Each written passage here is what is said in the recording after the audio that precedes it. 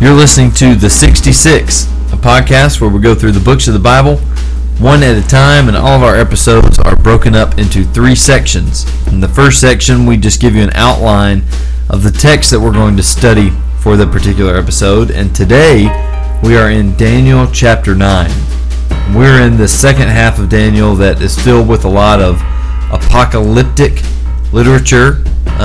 It's prophetic, and it's a lot harder to interpret than the first half of the book, which is very easy because it's all narrative. A lot of really interesting stuff in the book of Daniel that we've covered already. But chapter 9, as Drew and I were talking before we hit the record button a little while ago, the end of this chapter is going to have a little section that I'm not sure we could figure out maybe without, the scholarly interpretations from the past. It depends on which scholarly interpretation you look at, because that's true.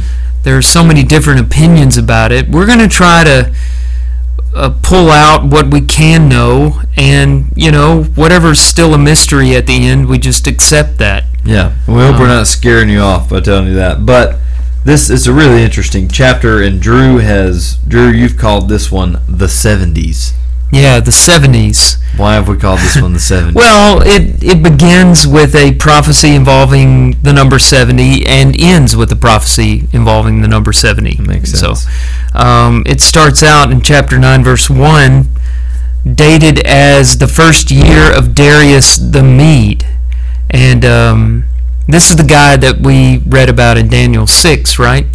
Not Darius the Great, but Darius the Mede, who ruled alongside the Persians. And chronologically, we're probably talking a little bit before the episode of Daniel in the Lion's Den, right? Because this is the first year of Darius. Yeah.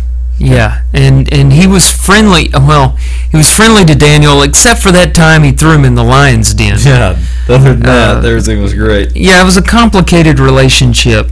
But anyway, we digress. Daniel learned from reading the prophecies of Jeremiah that the time of the captivity of his people would be 70 years. There's our first 70.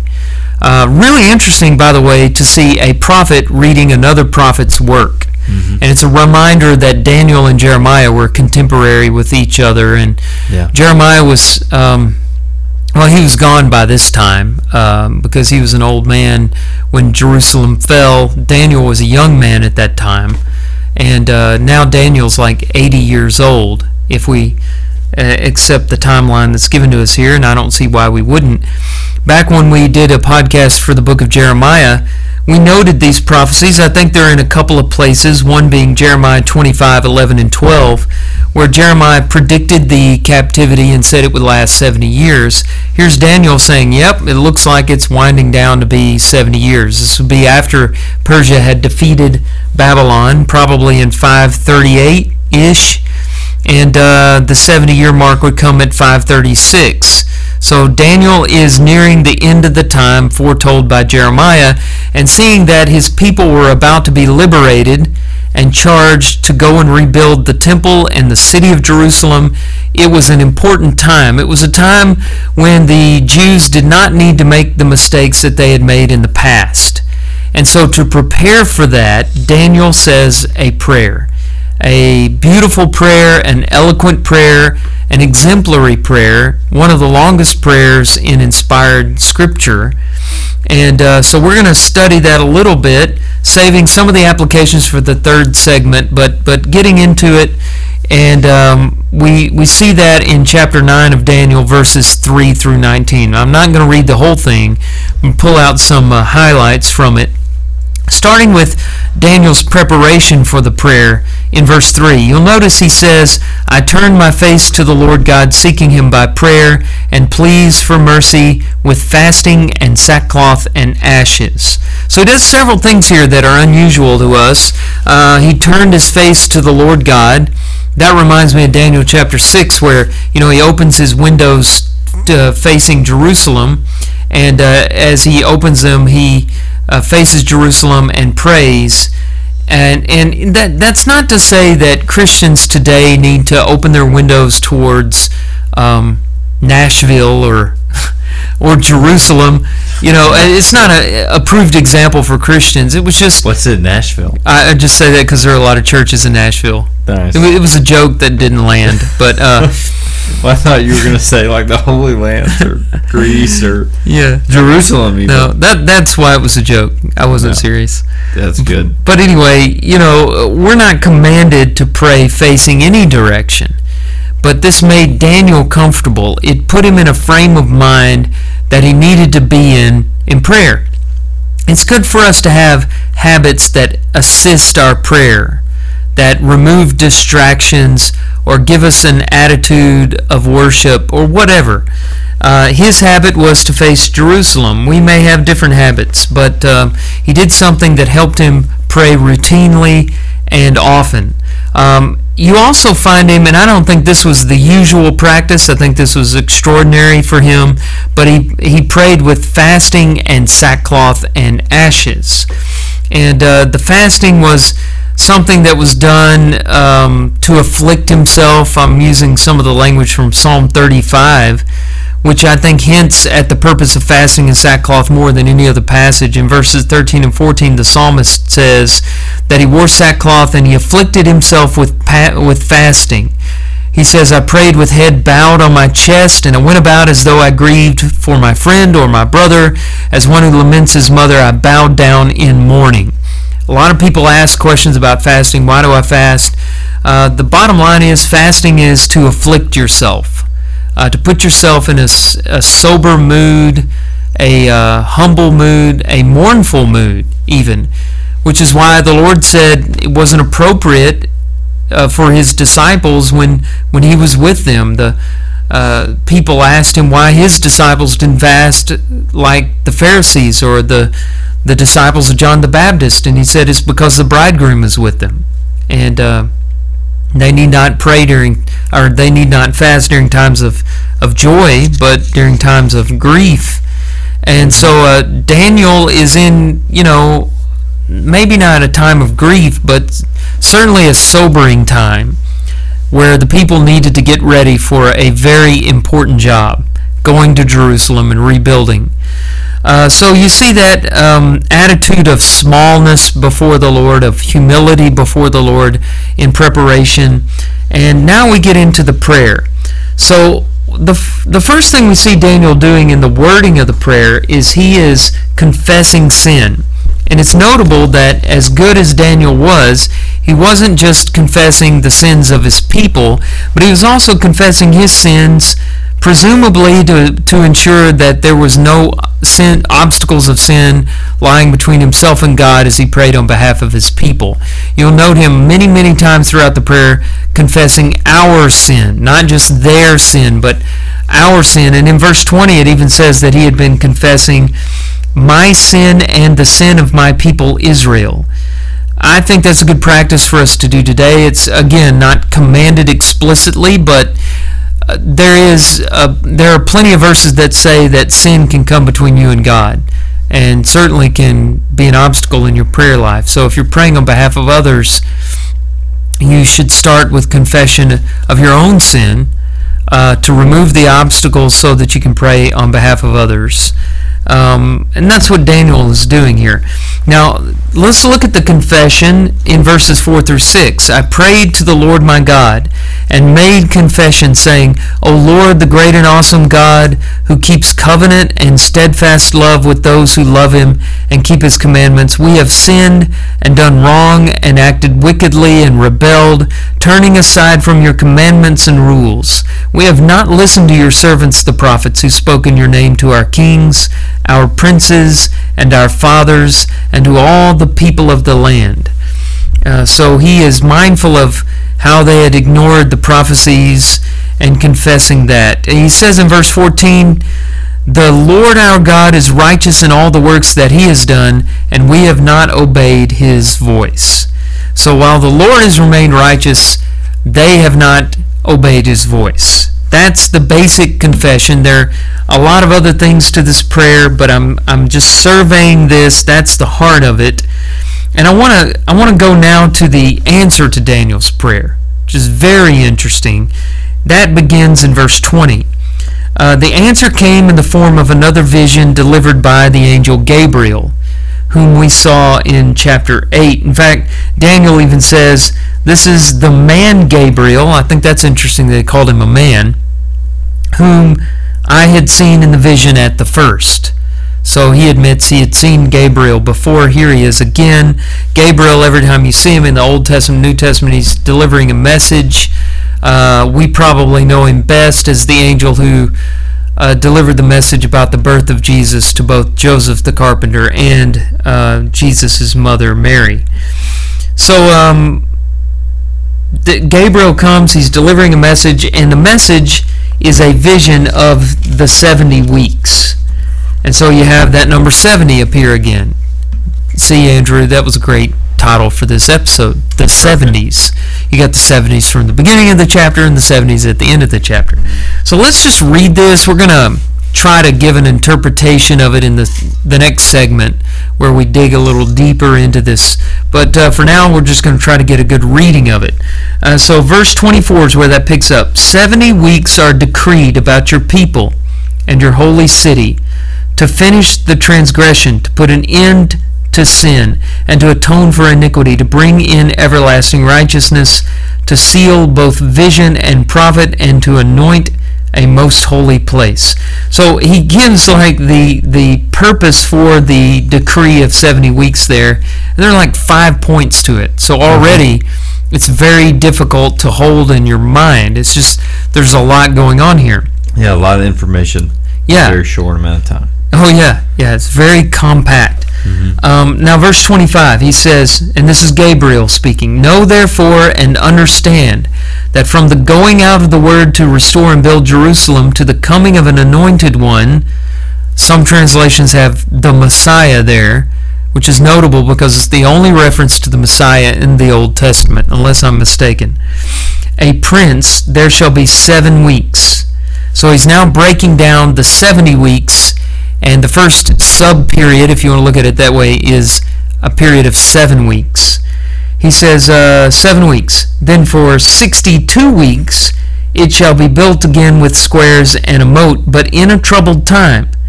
And after the 62 weeks, an anointed one shall be cut off and shall have nothing. And the people of the prince who is to come, this is a second prince, by the way, the prince who is to come as opposed to the anointed prince. The people of the prince who is to come shall destroy the city and the sanctuary. Its end shall come with a flood, and to the end there shall be war. Desolations are decreed, and he shall make a strong covenant with many for 1 week, and for half of the week he shall put an end to the sacrifice and offering, and on the wing of abomination shall come one who makes desolate, until the decreed end is poured out on the desolator. Desolator is my favorite word in this chapter. Why not? Well, it's just I've never heard that word before.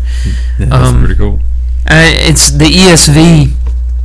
I think they could have just said the one who makes desolate or something. Yeah, the one who desolates. Yeah, no, desolator's better. Desolator. It's like a movie. I don't really like the way that I say it, but I think if somebody had a good voice like that, it would sound really cool. Yeah, it would. Anything else we want to add besides our meditations on the word desolator? Yeah, as far as the realm of useful information goes, I think maybe we'll take a short break and then we'll come back and we'll dive into what these 70 weeks represent.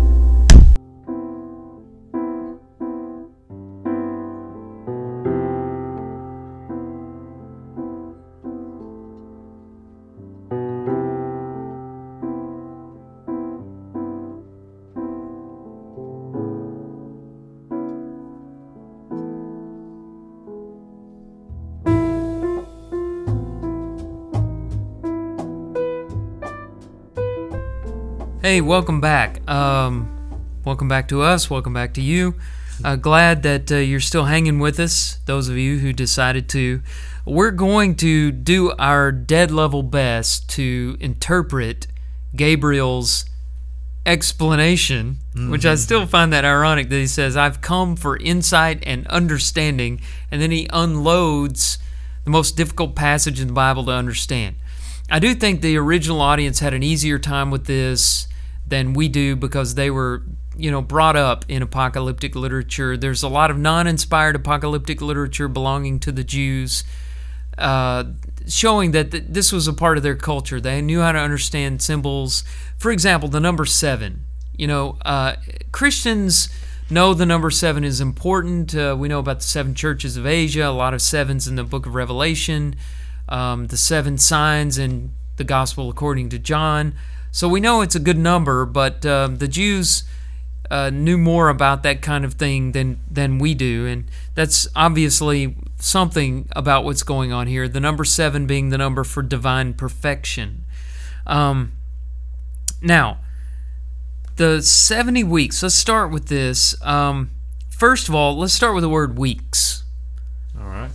Let's start with the word weeks. That's a translation of a word that could just be times or sevens, as the NIV translates it. Right. In the little Hebrew dictionary I've got for that word, it's 70 and then weeks look almost identical. The only difference is the last letter and the vowel that goes with it. It's got the same root, which basically it's like 70 sevens, and it's because that word for weeks usually denotes 7 days. Yeah. So which makes up a week. So when you see something like sevens like that, it refers to a week. So literally, if you're just taking it for its word value in Hebrew without any cultural meaning or context or anything, it would say 70 sevens. Yeah, I do think the NIV has the best translation on this one. I think all scholars just about recognize that we're dealing with groups consisting of 7 years.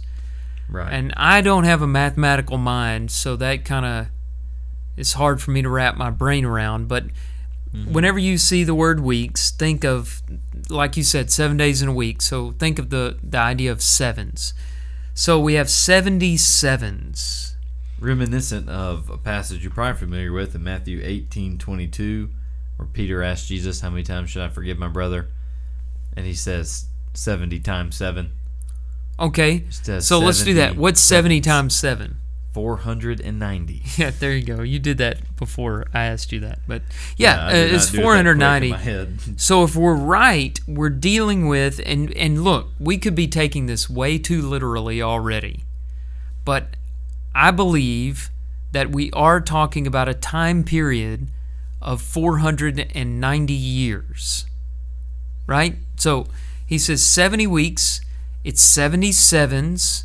70 times 7, like the Lord said in the passage you referenced, is 490 years. And then Gabriel does something really neat here, dividing those years into 3 subperiods. So he speaks of 7 weeks, which would be 49 years. Right.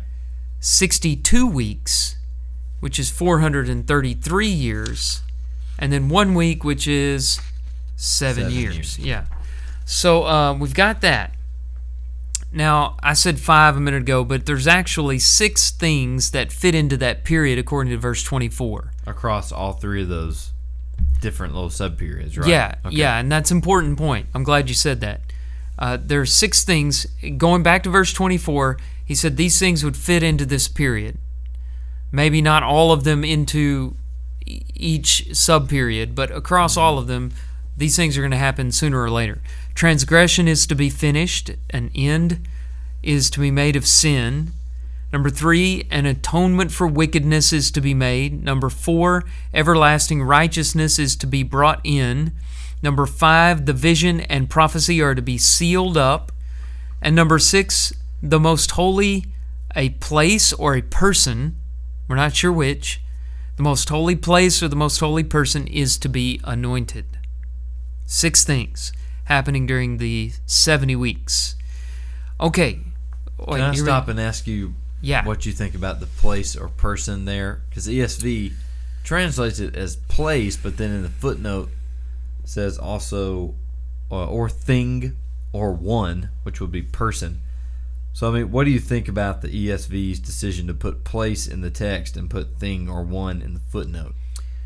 Well, it's the most natural because you have the most holy place as a part of the tabernacle and later the temple.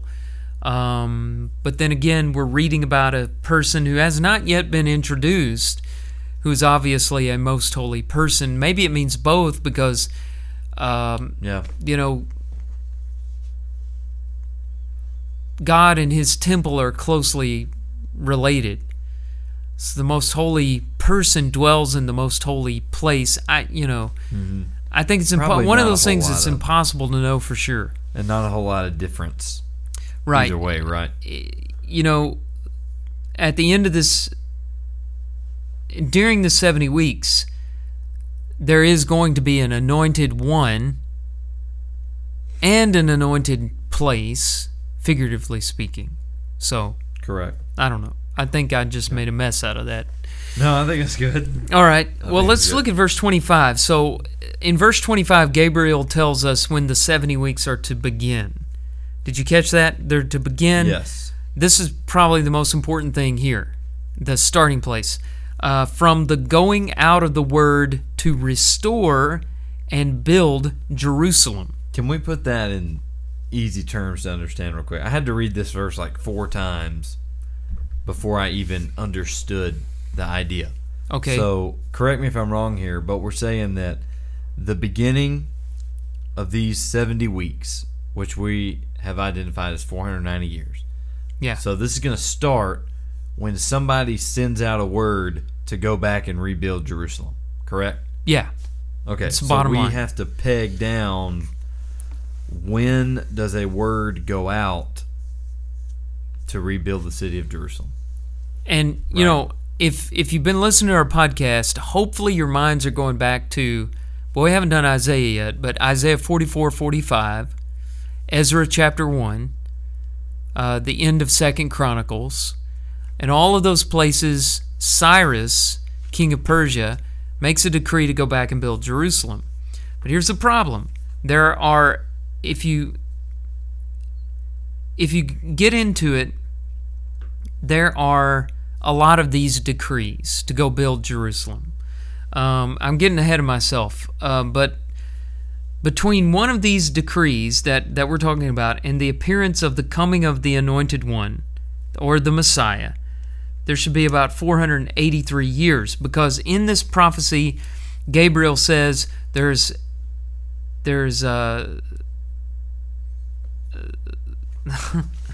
man, I am totally choking on this. There's 7 weeks and 62 weeks. So that's 63 weeks, which is 483 years. There we go. Right? Okay, so that's how I came up with that, I think. And so to back up there, between the decree and the coming of the Messiah, there are 483 years. Right? Right. Okay, so which decree? So I mentioned the decree of Cyrus, the most familiar one, Ezra chapter 1. That came out in 536 BC. And that's going to be way too early because it would have the Messiah coming in 53 BC. Yeah. And Jesus didn't come for another 50 years. If you talk about his coming in terms of his being born, which we're not even sure if that's when the coming starts, you know. Right. But anyway, yeah, that's a whole nother issue to deal with. Right. And I think we got to be a little loose here because we're dealing with a round number that is clearly symbolic. So I don't think anybody should go crazy over a few days or a few years off. I mean, if it was come on. 11:59 or midnight. Like which Yeah, day right, technically right. was it? But that I think Cyrus's decree can definitely be eliminated. It's way off. All right. There's another decree, and the problem with this is this decree is not as well known by us, but it definitely would have been on the mind of Daniel, who was living around these times, a decree issued by Artaxerxes I in the 7th year of his reign. It's a decree that we talked about in our Ezra podcast in Ezra chapter 7, verses 12 through 26. That's 457 BC. So you go 49 years from that point, which is the first 7 weeks, you're at 408 BC, by which time the walls, streets, moat around the city were completed, which fits nicely with the prophecy. And then you go forward another 434 years, which is the 62 weeks, and you come to AD 27. That accounts for the 0 year before 1 BC and AD 1. Yeah, We're getting very 0. technical here. And AD 27, many people believe, marked the beginning of Christ's public ministry. Jesus' ministry was 3 years. The date of his death, most people say, is AD 30. So we're looking at something that's really possible there. There's a third decree. There are a lot more decrees, but the three most likely ones are the ones I'm going over here. Well, let me ask you this. We are in the first year of King Darius. What year are we in?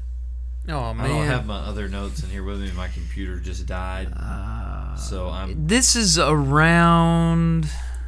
So Daniel, we said he was about 80 years old.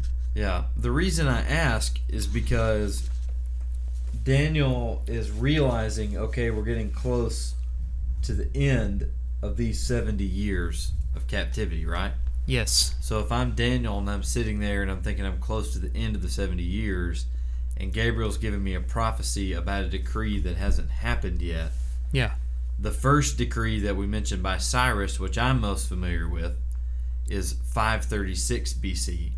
Right. This is probably around 538 BC. The time of this, the first year of Darius the Mede, the time Daniel is writing this down or receiving this vision, 538, a couple of years before Cyrus's decree, way before these other decrees that were thrown out, like the second one attributed to Artaxerxes the first. That's 457. We're talking, long time after Daniel's dead there. Okay, so we don't get any. I was hoping that was going to be in between, because then we could say, well, it's got to be Artaxerxes because that comes next. Mm-hmm. But I guess we can't do that. No, but it's still not really. It looks, based on what you just walked us through, if we're going to take this literally, and I know you said none of these interpretations are without their issues, right? But it looks like that second one is the most powerful argument to me. So what are some of the holes? Well, do you want to hear the third one? Because I didn't do that yet. It's not likely, but there is a third one. Another decree issued by Artaxerxes the first in the 20th year of his reign. It's recorded in Nehemiah 2, and that, if you calculate all that out, Nehemiah to go back, right? Yeah, for the exactly. First time in Nehemiah, right? And that was better known than the second one, but it takes us to AD 40, which is way too late for the Messiah being Jesus Christ. Mm-hmm. So like you said, the most likely one is the second one, issued in 457 BC. Here's the problem with it. So, in Bible classes, we all learned that Jesus was born in zero. Zero, yeah. Between BC 1 and AD 1. But we have a problem when we start looking at the years of Herod the Great.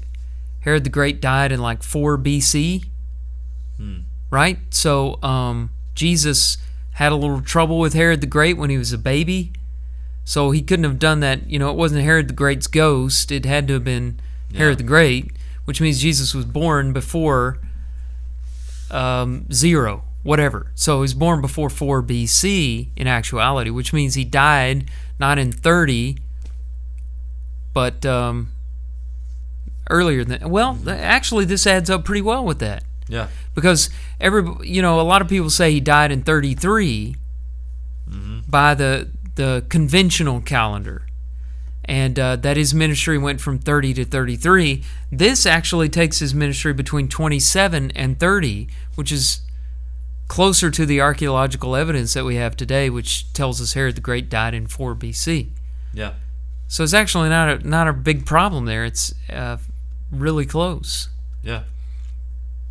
So.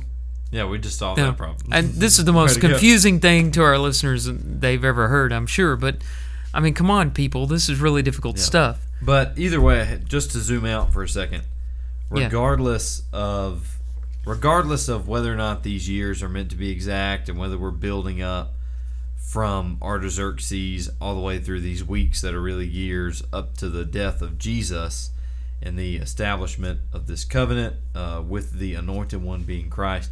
Regardless of that, it's good for us to recognize at the very least that this is a prophecy of the Messiah to come.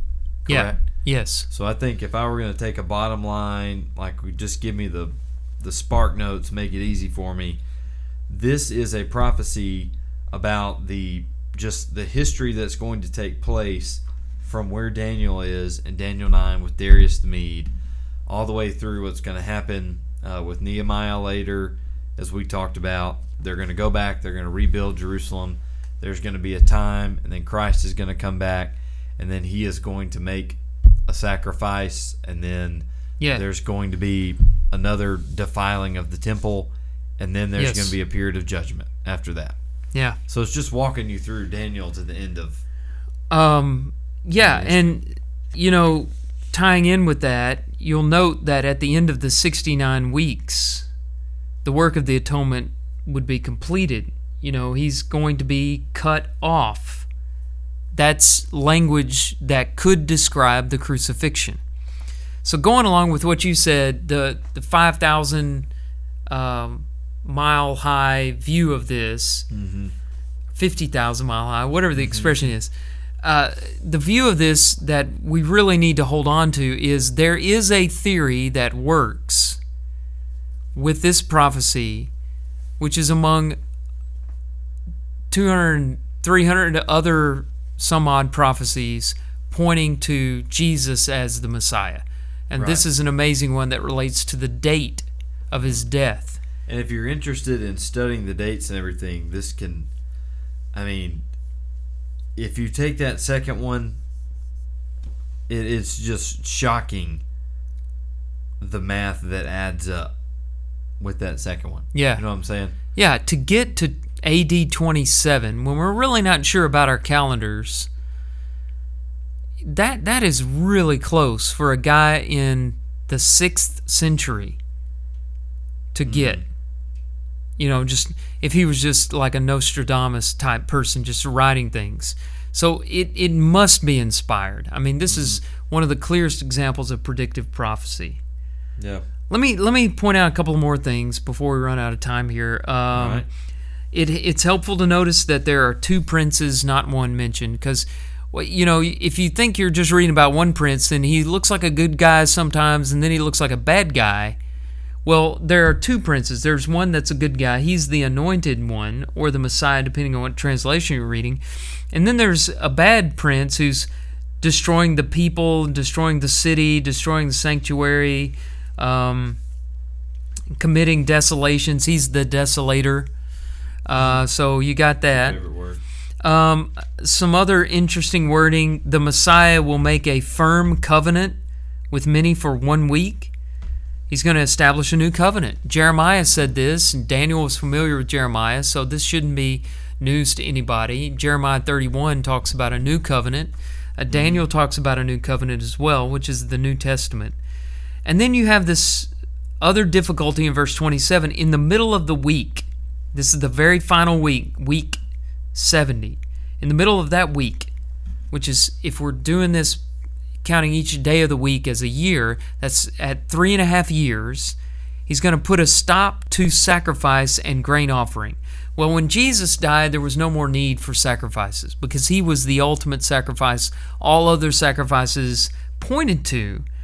And so that's the end of the sacrifices occurring there in 3.5 years into the last week or whatever. Right. And that last period of 7. Halfway there.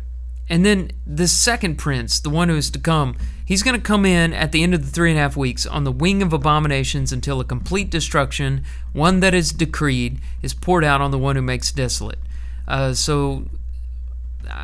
This is another thing open to interpretation. A lot of people are going to read the end of time into that. That doesn't really add up because this has to be something that has to come on the heels of Jesus' sacrifice, which adds up very nicely with the destruction of the city of Jerusalem by the Romans, which occurred in the year AD 70, pretty close to the death of Jesus. and also something that Jesus talked about quite a bit and used language from Daniel, used language from this part of Daniel in Matthew 24. Now, Matthew 24 is confusing to people because half of it talks about the destruction of the city of Jerusalem in the first century, and another half of it talks about the second coming of Christ, which is not to come until some point in the future. So, again, your background and your ways of interpreting apocalyptic literature are going to weigh in on whether or not you believe this interpretation that we're giving. Another problem that people have is, well, that's not 3.5 years that you're talking about there at the end. That's longer than that. Yeah. But you have to understand in apocalyptic literature, 3.5 years or 3.5 days or 3.5 periods of time, you'll often see time, times, and half a time, or 3.5. And that's a very familiar numeric symbol meaning an undetermined period of time. Right. Now, you can choose not to believe me on that. That's fine. But you have to contend with a lot of places in the book of Revelation and Daniel which have it. So have we made a total mess out of this? Yes. I feel better about it than I did when we started. So yeah, we're trying to walk through it, and I know there were places where I sounded very confused, but I hope that our listeners are not frustrated by that, but just realize this is a really difficult passage to interpret. Right. A lot of dates to keep in mind, a lot of numbers. Some people are really bored by that, but let me end on this. Not end the podcast, but end this segment. In 1 Peter chapter 1, verses 10 through 12, Peter is talking about the prophets who prophesied about the Christ. We're looking at not only the sufferings of Christ and the glories that were to come, but also the time. He mentions the times. There are only just a few prophecies related to the time of the Messiah's coming. 3 that I can think of. One is a possible from Genesis 49 in the prophecy to Judah that Jacob gives to his son Judah. Something about, when the scepter is removed from God's people, the Messiah will come, Shiloh will come. That's a very difficult passage there. And then the other 2 are from Daniel. We talked about the first one in this podcast on Daniel chapter 2, which is the vision of the statue made of the layers of metals. It is said during the days of the kings of the iron and the clay, a kingdom will be established that will never be destroyed. Well, there's a time, and then here is another one, which is focused more on time, but is not as clear as Daniel 2. Right. So you have some prophecies on times. They're not that many, but they were important, at least to Peter, who wrote that in 1 Peter chapter 1. Well, if you're bored to death with numbers and math and time, we're going to take a quick break, and then we'll come back with some very practical application.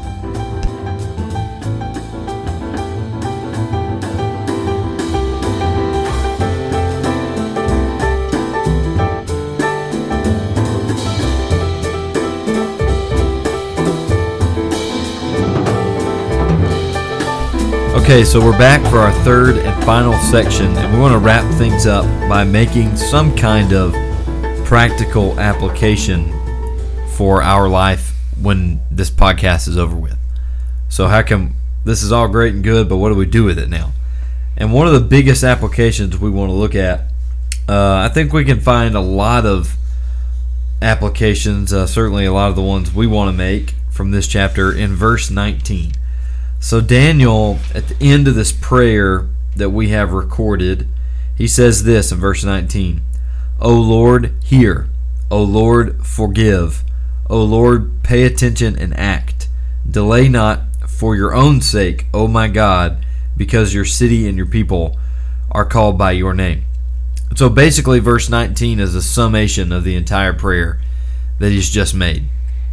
And what I want to do, Drew, is we can just go back and forth and bounce some ideas off of what can we learn about our prayer life based on this prayer from Daniel. And the first thing that Daniel encourages, or that Daniel asks for in his prayer, he says, O Lord, hear. And there are a lot of characters throughout the Old Testament that are not afraid to really call upon God to hear them. They use very strong language, not in the sense of bad language, but strong as in very forceful, and use a lot of imagery to show how serious they are. People like Job, David are two in particular from the Old Testament that I can think of that truly call upon the name of the Lord and basically beg for Him to listen to them. Right. And you don't do that unless you're going through a trial. Mm-hmm. Which, in periods of trial, God does see us, but it seems as if He doesn't hear. And so whenever you have Job or David or Daniel saying, "Oh Lord, hear," there is an implication there that they're going through a difficult time. Daniel's been in captivity his entire life. Mm-hmm. He knows that God sees him, but that language is the language of trial and suffering. You don't go to somebody that you're in perfectly good situation with and say, "Listen to me." Will you listen? You feel that it's already there when things are going well. So there's an implication here of trials and praying, crying out in the trial. Mm-hmm. And there's also, on top of that, I think the expectation that He will hear.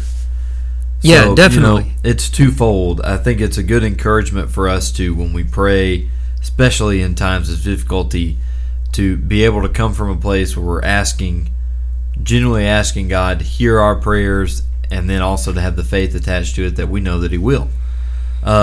So he says, first, "O Lord, hear." Then he says, "O Lord, forgive." And like you mentioned, I think maybe in the first section, how a lot of men who get up to do public prayer will say to start with, "Forgive me of my sin," and then pray for everyone else as well. But this is the next one of the other. I can't talk.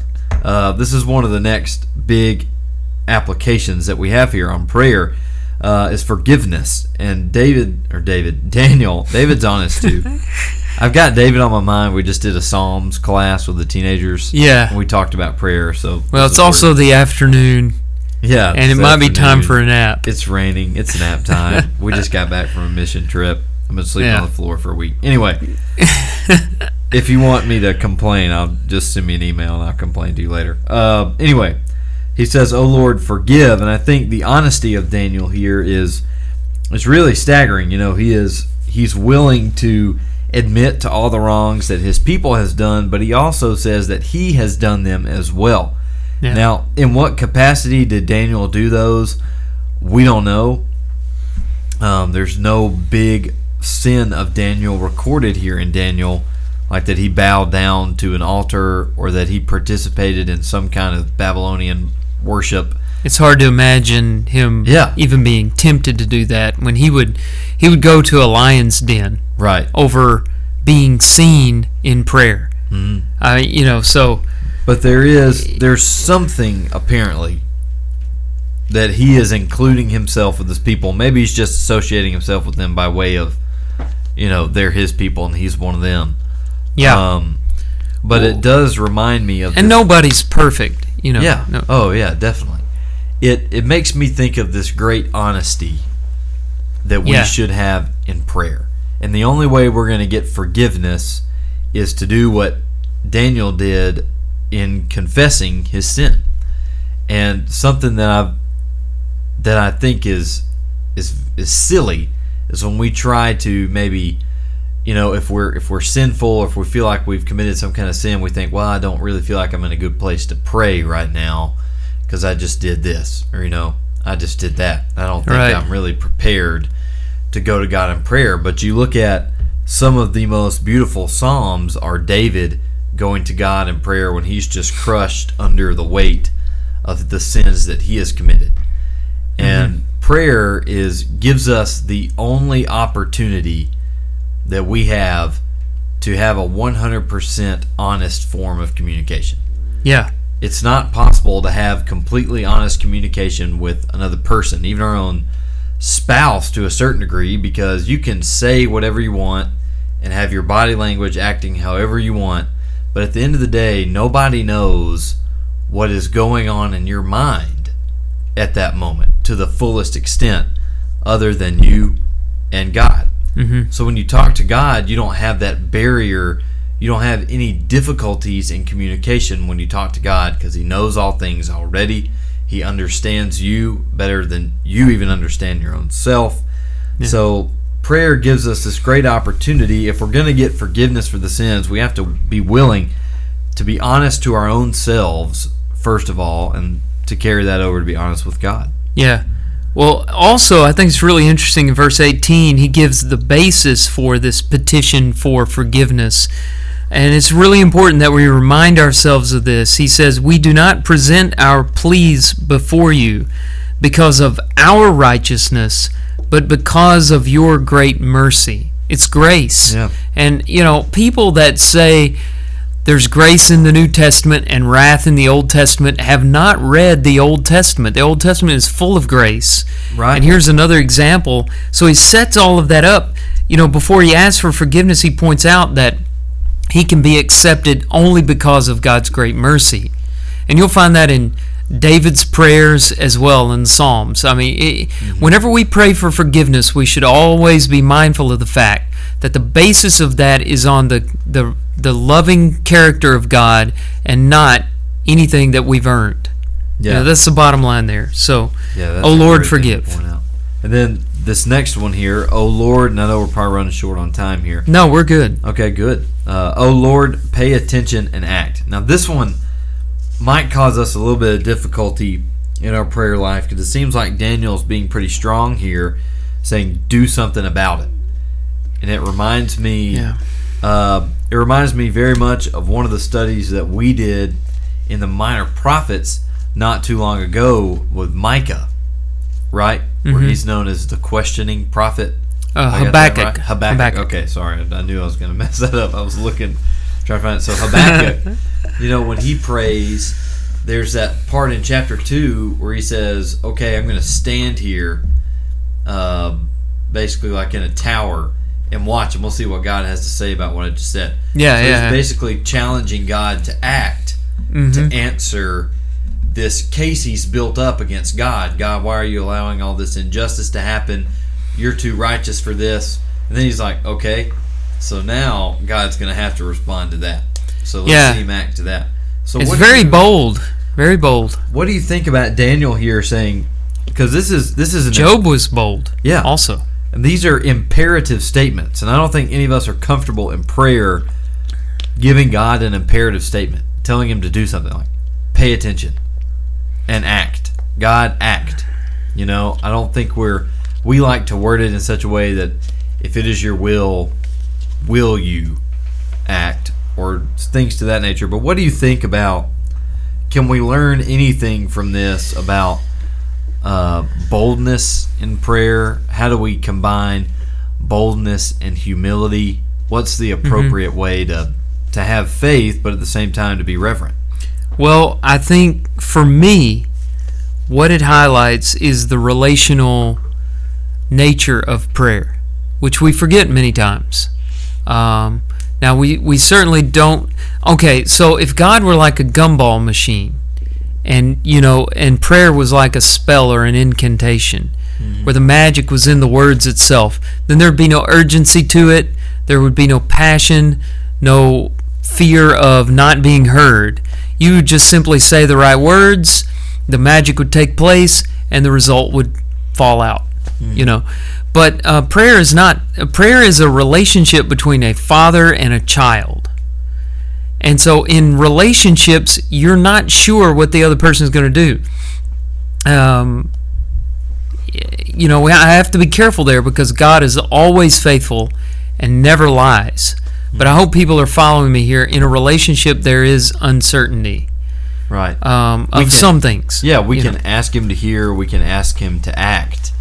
But at the end of the day, we have to It may not be his will. His will may be hidden from you. Yeah. He may have things going on you haven't considered that are better for the situation. So because prayer is a relationship and not a magic spell or something like we often treat it, you say things like, pay attention, are you listening to me? Hear me out. Please act. I know I don't deserve this, but do it anyway, because of your mercy, not because of my righteousness. Not for, does delay not also go with this? I mean, doesn't it? It does. So delay not for your own sake, because of your city, your people are called by your name. So Daniel is adding that in, saying, I'm not basing this on selfish ambition, because I know that those kinds of prayers aren't answered, but I'm basing this upon what is going to glorify you and bring holy. See, I'm having the problem too. Bring honor to your name. So I want to bring honor to your name, to your city, to your people, and that is why I'm doing this. So if you're praying with urgency that God be glorified, there's nothing disrespectful in that. If he was saying, pay attention and act and don't delay because I need this done by 5 p.m. this afternoon, there's a problem. But if you're saying, pay attention, act, delay not because of your city, because of your people, because of your name, he's got first things first. He's got his priorities straight. And he's considering that he's in a relationship, not in a gumball machine or whatever. Yeah, I'm really glad you brought up that last point, because I do think it's great how Daniel identifies the reason for his prayer. He's saying not just for him. He's saying we are your people, and so people are associating your power and your greatness with us. Yeah. And right now, look where we are. So restore us, so people will look at you across the world with this, the light of the world mentality again. Yeah. So I do think it not only calls those other things to our minds about prayer, about asking God to hear us, about being honest and asking for forgiveness, about having a sense of urgency and really pleading with God, but also it really convicts us and challenges us to ask ourselves, why do we ask for these things in prayer? Yeah. Do we ask so that God may be glorified, or do we ask so that we can be more comfortable, so that we can have more luxury, so that we can be glorified? It really challenges your thinking in prayer. Right. Well, thank you all for joining us. Next time, I'm not going to say next week, but next episode, we're going to finish the book of Daniel. At least that is what we hope to do. Right. And hopefully we can make a little sense out of those last 3 chapters. Those are great chapters, and it ends on a really high note that I'm excited to talk about. In the meantime, send us some feedback through email, akingsley@arcoc.com or dkaiser@arcoc.com. You can look us up on the internet at the66.net. Yeah. Twitter, the66 podcast. We got a Facebook page. We got it all. We're on the iTunes store. And iTunes and Google. Yeah, now, I don't know if we've mentioned this yet, but Google Play has recently released podcasts in their music app. Yeah. So we're going to have to break that thing down eventually, because it's books and music and podcasts and everything. Everything's in there. So if you're like me and you use Google, which I don't know that a lot of folks are nowadays. Well, sure. You use Google, yeah. So if you're like Drew and I and you're cool. That's right. And you use Google, you can find us now if you just search the 66 podcast. Please subscribe.